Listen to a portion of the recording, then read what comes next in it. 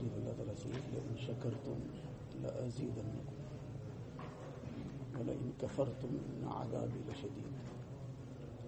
If you are grateful to me, I will increase my ni'mats, my bounties, my favors upon you. And if you are ungrateful, then my punishment is also very severe. This is something which we often quote. We know the ayat well. We have perhaps maybe said it many times, read it many times.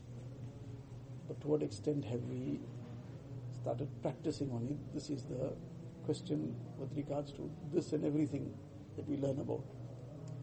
Many a times the gap between knowledge and practice is very great. Whereas there should be no gap between knowledge and practice. Between ilm and amal, there should be no gap between it. In terms of those things that need to be brought into our lives, this is something that we should be trying to make an effort on to bring immediately. So in terms of this ayat, every aspect of life is included in it, but in particular this ilm that Allah Ta'ala has enabled us to acquire, this opportunity to acquire ilm. The question that we have to keep asking ourselves is that to what extent have we made shukr for this?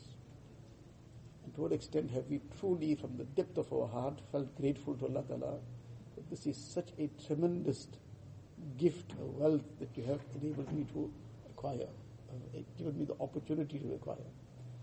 If we see someone with some kind of material possession, somebody has now got a new car, we feel envious over him that this person now has got a very big flashy new car.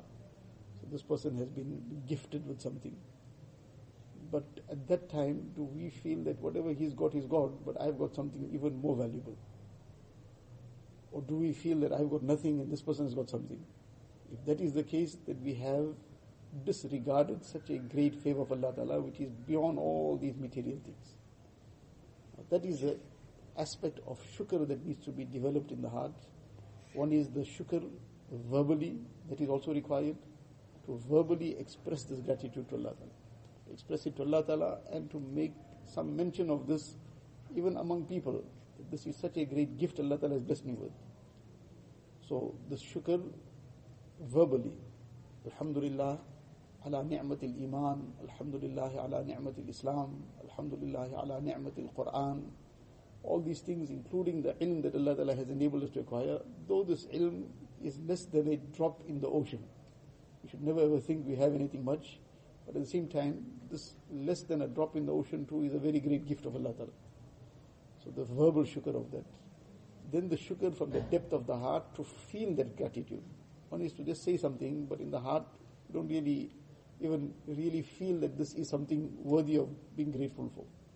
Then that is something that lip service will just fizzle out. As soon as something else comes in front of us, dunya comes in front, we'll forget everything. That verbal gratitude has to be coupled with the gratitude of the heart. And this will come by sitting from time to time and pondering about this. What virtues Allah Ta'ala has placed for this ilm. The ahadith that mention the virtues of ilm, to bring that to mind and to ponder over them. What respect and honor Allah Ta'ala has kept for the person in dunya and akhirat mainly, for the person who acquires ilm.